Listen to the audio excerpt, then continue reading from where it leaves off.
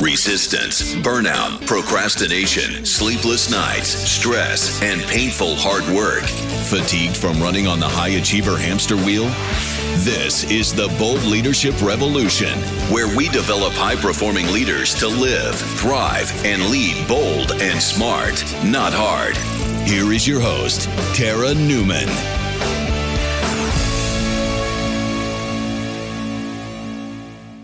Hey CEOs, it's Tara Newman from the Bold Leadership Revolution, and I am giving a big thank you to Rachel for asking me to come and participate in this episode. I'm also a podcaster over at the Bold Leadership Revolution podcast, where we show you how to optimize your performance as a leader without all the buttoned up stuffiness of corporate leadership and the drivel of the personal development industry. We give you the practical side of business strategy, the necessary skills to build your mental strength, and the wooish principles to effectively manage your most precious resource, your energy. First and foremost, I have a belief that I want to share with you. My belief is that business is business, period. Whether you're selling online or off, knowing the foundations of business and what really matters is where leaders make an impact. Over the last 5 years, I've noticed business owners have been completely bombarded with tips, tricks, tactics, hacks, smoke and mirrors, and promises all over the internet that distract them from the very basics in their businesses that make a difference for the bottom line. This has left leaders more confused and fatigued than ever before. What tip or tactic will work, and the decision process that goes along with choosing 1, 3, or 5 tactics has, in my opinion, done more to break down the entrepreneurial spirit than build it up. There is so much noise around webinar funnels, email lists, all your eggs in one basket launches, and the impossible expectations hyped up by a carefully curated world where nobody wants to fail on the open stage. This backdrop has led me to come up with this specific set of trends that I think we will start to see in 2020. The first trend, given the burnout culture and the burned culture in the online space, whether you have an online business or a brick and mortar business, a lot of business owners flock to the internet for education, know-how, and answers in their most confused and frustrated moments.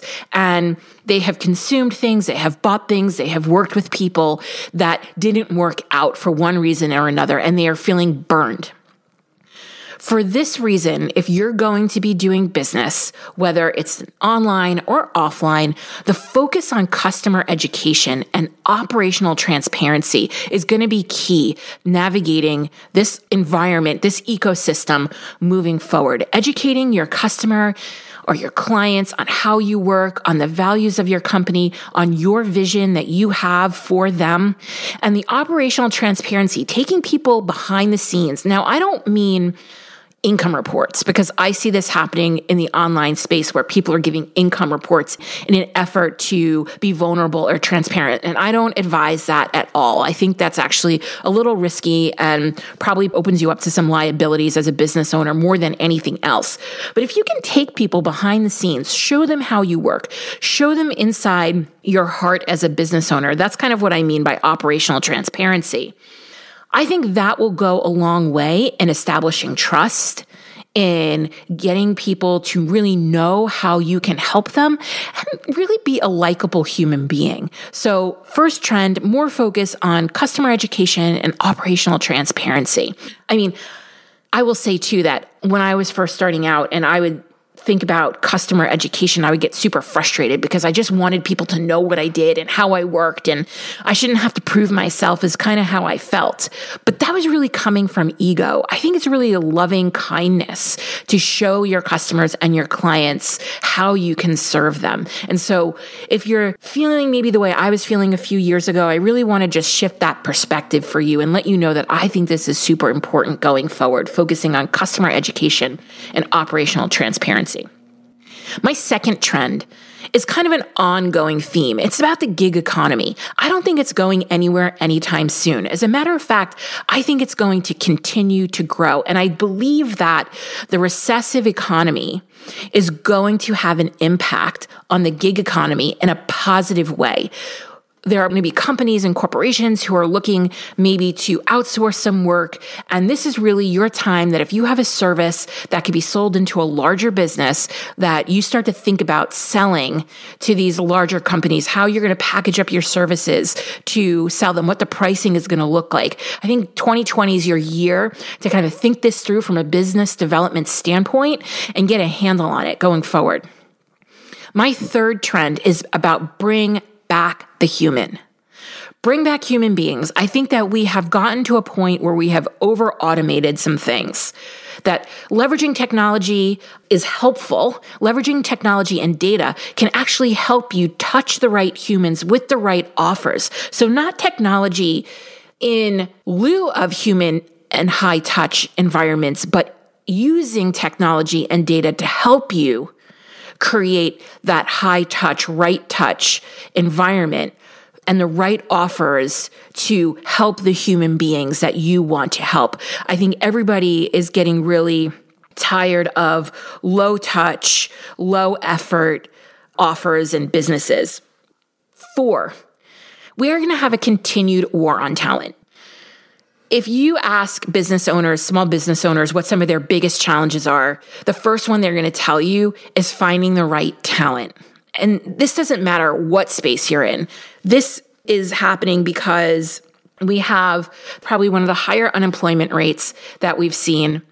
Great employees are already working for somebody else. As the economy becomes more recessive, employees aren't going to be looking to leave their companies so quickly. They're going to be looking to stay a little more secure in their roles and in their jobs.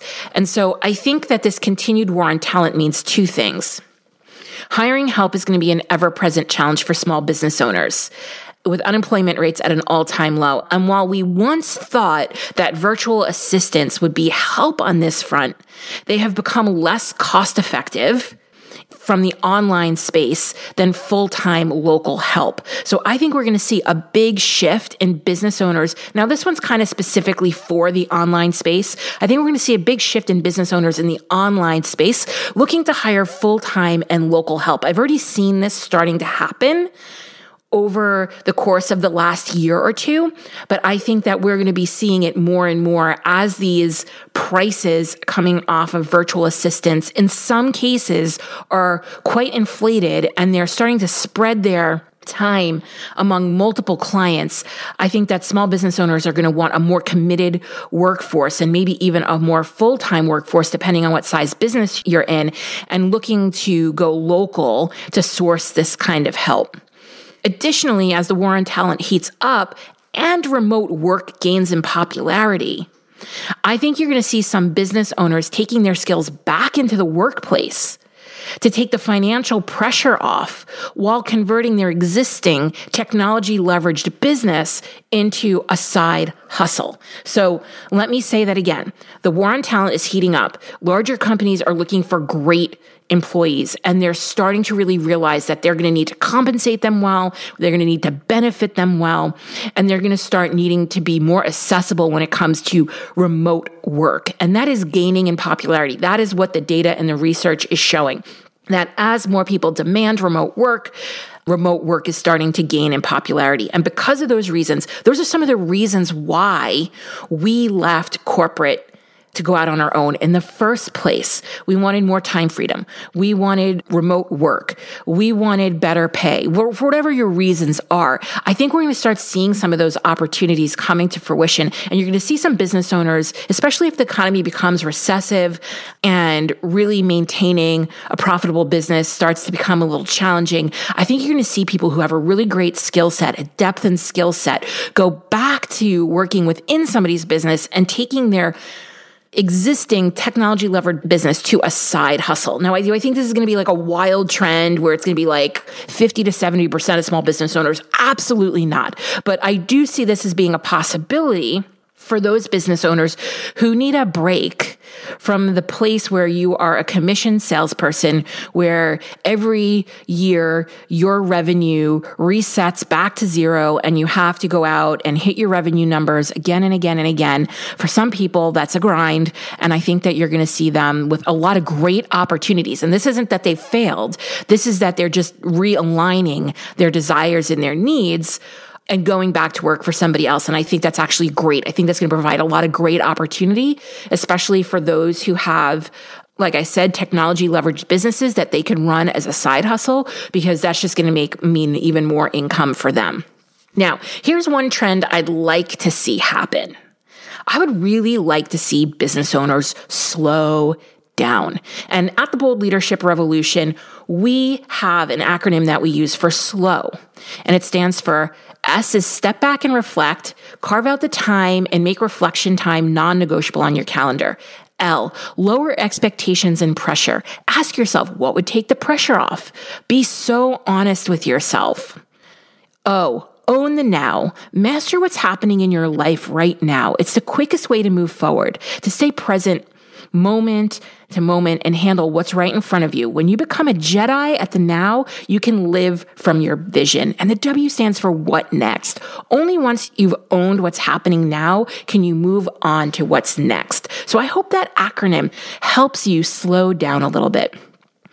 As a CEO, you need to know what's working and what's not working in your business, and to spend radical reflection time on a weekly basis that helps you really look at this stuff. You need to know your marketplace, your audience, and what your people need, because trends come and go.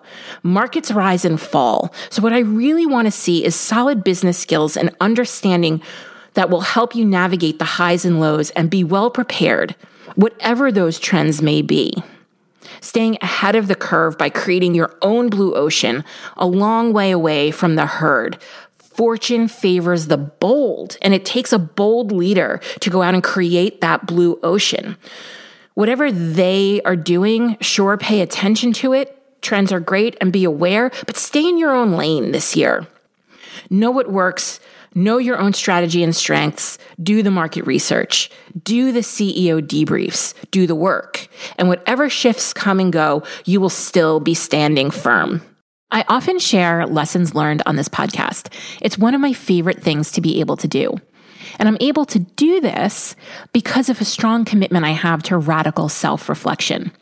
This commitment means that every week I'm looking at what's happening in my business and in my life. The good, the bad, and yes, occasionally the ugly.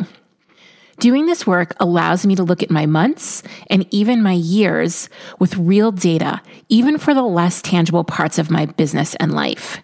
I call these weekly meetings CEO debriefs, and I do them twice per month inside the Brave Society. We do them together. I have pulled together some of the highlights from CEO debriefs that I've done inside of Brave, and I'm sharing the best of the best with you. You might have heard a couple of these on the podcast, but I want you to take it a step further and feel what it's like to do these with us inside of the Brave Society. So head on over to my show notes and sign up now to receive 10 CEO debrief questions you will want to ask yourself. Plus, listen in on some of the most popular shares that I've made. Listening to someone else's debrief is a great way to find the language for what you're experiencing, get a concrete example of radical self-reflection, and learn how to grow your business, because it's oftentimes not what we think. If you've found this podcast valuable, help us develop more bold leaders in the world by sharing this episode with your friends, colleagues, and other bold leaders. Also, if you haven't done so already, please leave a review. I consider reviews like podcast currency, and it's the one thing you can do to help us out here at the Bold Leadership Revolution HQ. We would be so grateful for it. Special thanks goes to Stacey Harris from Uncommonly More, who is the producer and editor of this podcast. Go check them out for all your digital marketing and content creation needs. Be sure to tune into the next episode to help you embrace your ambition and leave the grind behind. Thank you for tuning in to the Bold Leadership Revolution podcast. This episode has ended, but our work continues online. Head over to theboldleadershiprevolution.com, where you'll find links to any resources mentioned in today's episode, along with other valuable tips and information that will help you lead bold. That's theboldleadershiprevolution.com.